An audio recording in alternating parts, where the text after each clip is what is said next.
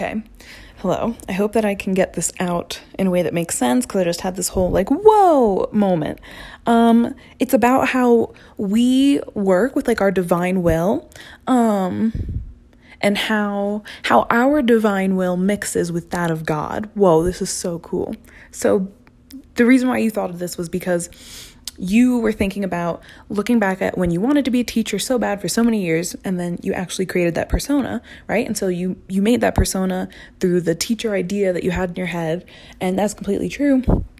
But instead of it being what you pictured, it was a stage on which you acted out certain karmic lessons. So it was the medium that you acted out certain things. And so this is how your intention works with God's desire. You get to create the story, right? You get to create the character, and then you get to take that character on a specific journey. Like, you create the setting and everything, you create the character, but then God gives you the path through it and like the lessons that will be learned. And you can choose your character and choose your adventure. And you can choose a character that greets everything with an open mind, with this information right there in front of them, and know that, like, you're in charge here. Like, yes, you have to go down a certain current. Like, you have to be walking down a certain pathway, but you get to decide what that path looks like. You get to decide the role that you play while you're on that path. You get to decide the kind of relationships that you have with the beings that you meet and the experiences that you have, and you get to decide that in every single moment. That's your choice. The karmic lessons and like the path that you have to take, that's definitely in the higher hands because it's the bigger orchestration, but like, you get to decide how you experience that completely. And you get to choose if it's like easy or hard for you. You get that choice. That's cool.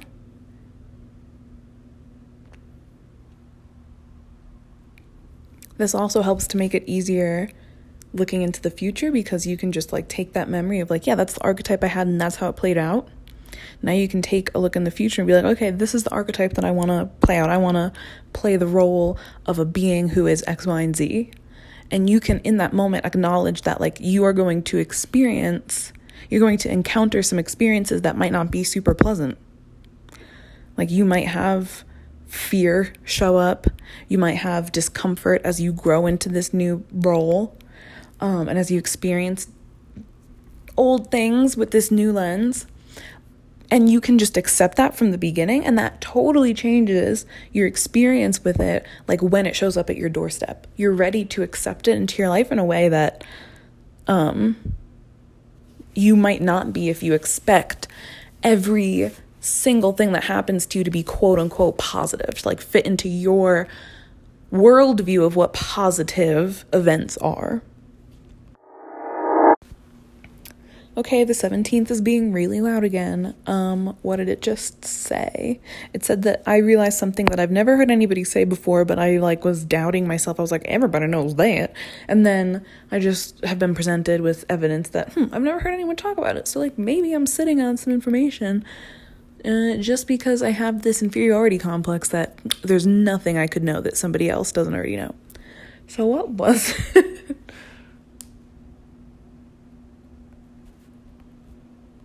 It was something about planting nuggets. Oh, your mind at the shadow frequency consistently. Okay, so let's back up. 17th shadow, basically just observing patterns. At its highest frequency, if you observe patterns, you can use them to their highest good. You can like predict the future when it's kind of not what you're doing. You're just like at the gift frequency, you're just seeing the pattern and you're like, it can go this way, this way, this way. I'm going to direct my attention there and I'm going to go that way. That's kind of the bridge between the shadow and the gift, because of the shadow, you just because of the programming of, this world, you're trained to look for deficits. Like, you're trained to look for problems things to complain about, things that need improvement, and you're trained to only find that evidence for them in the world to further confirm your hypothesis that everything sucks, nothing is going your way, and all of the shit is broken. That's literally the shadow frequency. You're looking for things that are wrong. When you travel up to the gift, you use that same exact mechanism that's available at the shadow frequency, but you turn it to a higher purpose. You set the belief, you set the intention, and you expect to find evidence for higher things. You train your mind to, instead of nitpicking, you train it to look for things that will excite you, things that will make you happy, things that you can be grateful for. You expect to look for those things, to see those things, to find that in your environment. Once you train it to keep looking for that pattern, that's what it will do naturally. That's how you're setting your sight on one thing. You just need to expect to see it. You're finding evidence, and the more evidence you find, the more easy it is to believe that into existence, to believe that that's the path that you're on, to have that confirmation that yes, you are looking in the right direction, you're focusing on stuff that's aligned with your higher purpose and the thing that you want.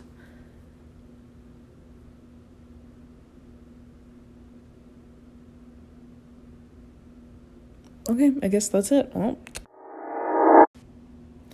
I feel like I've recorded this one before, but it just threw itself into my head again. So just in case I don't have it anywhere, because I don't see anything titled like this, you genuinely do believe that the way scientists are currently reading our genetic code is half-baked. It's like it's not there. It's read in a linear way. That's why we assume so much of it has some weird, mysterious function that like we don't understand and we can't crack it. It's because we're grabbing the information that we can from it. We're grabbing that level of the information that we can from it.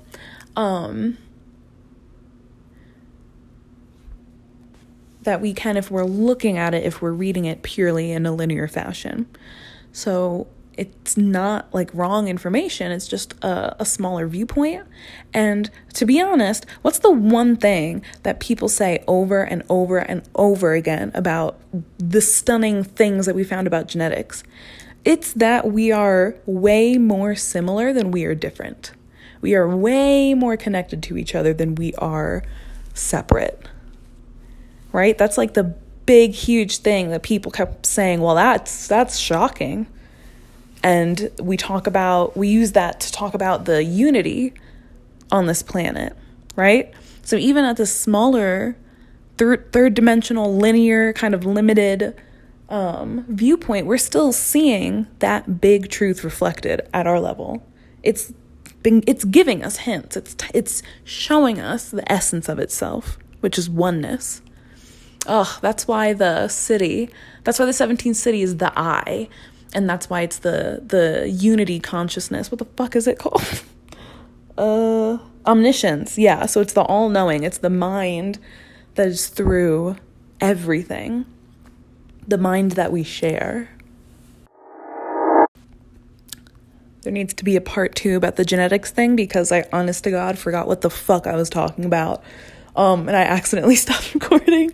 Okay, so anyway, what I was saying was that even at the lower 3D level, the information that we've gleaned from being able to look at genetics from that linear point of view, the main takeaway was that we are more the same than we are different. And then the other thing that I got like stuck on, because I was like, fuck, I had another point. This is that mutation, so change, first of all, can happen, and second of all, is incredibly, extraordinarily necessary for the well-being of a species. And so we can see those being like very pure, less paradoxical, kind of like less polarized, views of the idea of unity and the fact that like it's not crazy for us to think that we are changing genetically. Like it's not nuts to think of this as being a biological evolution. We know that change happens. We know that mutations happen, and that it causes the creation of new species and the variation of life and all of that. And so imagine what is happening at a genetic holographic level. Like, we're not reading linearly anymore. We're reading it in a holographic way. Imagine the mutation that can take place there and what that effect would have on us just energetically, beyond what we can see necessarily in the third dimension or really picture with our third dimensional minds right now. So just like we can read it linearly, we can read it also in this holographic way. We can interact with it in this holographic way. And I really do believe that when mutations happen at that level, just like when mutations happen at the little linear level, like these little changes happen. But when big mutations happen at the holographic level, I think that that's when it's a shift in consciousness. Like, it is an expansion in our awareness. I think that that's what is happening. And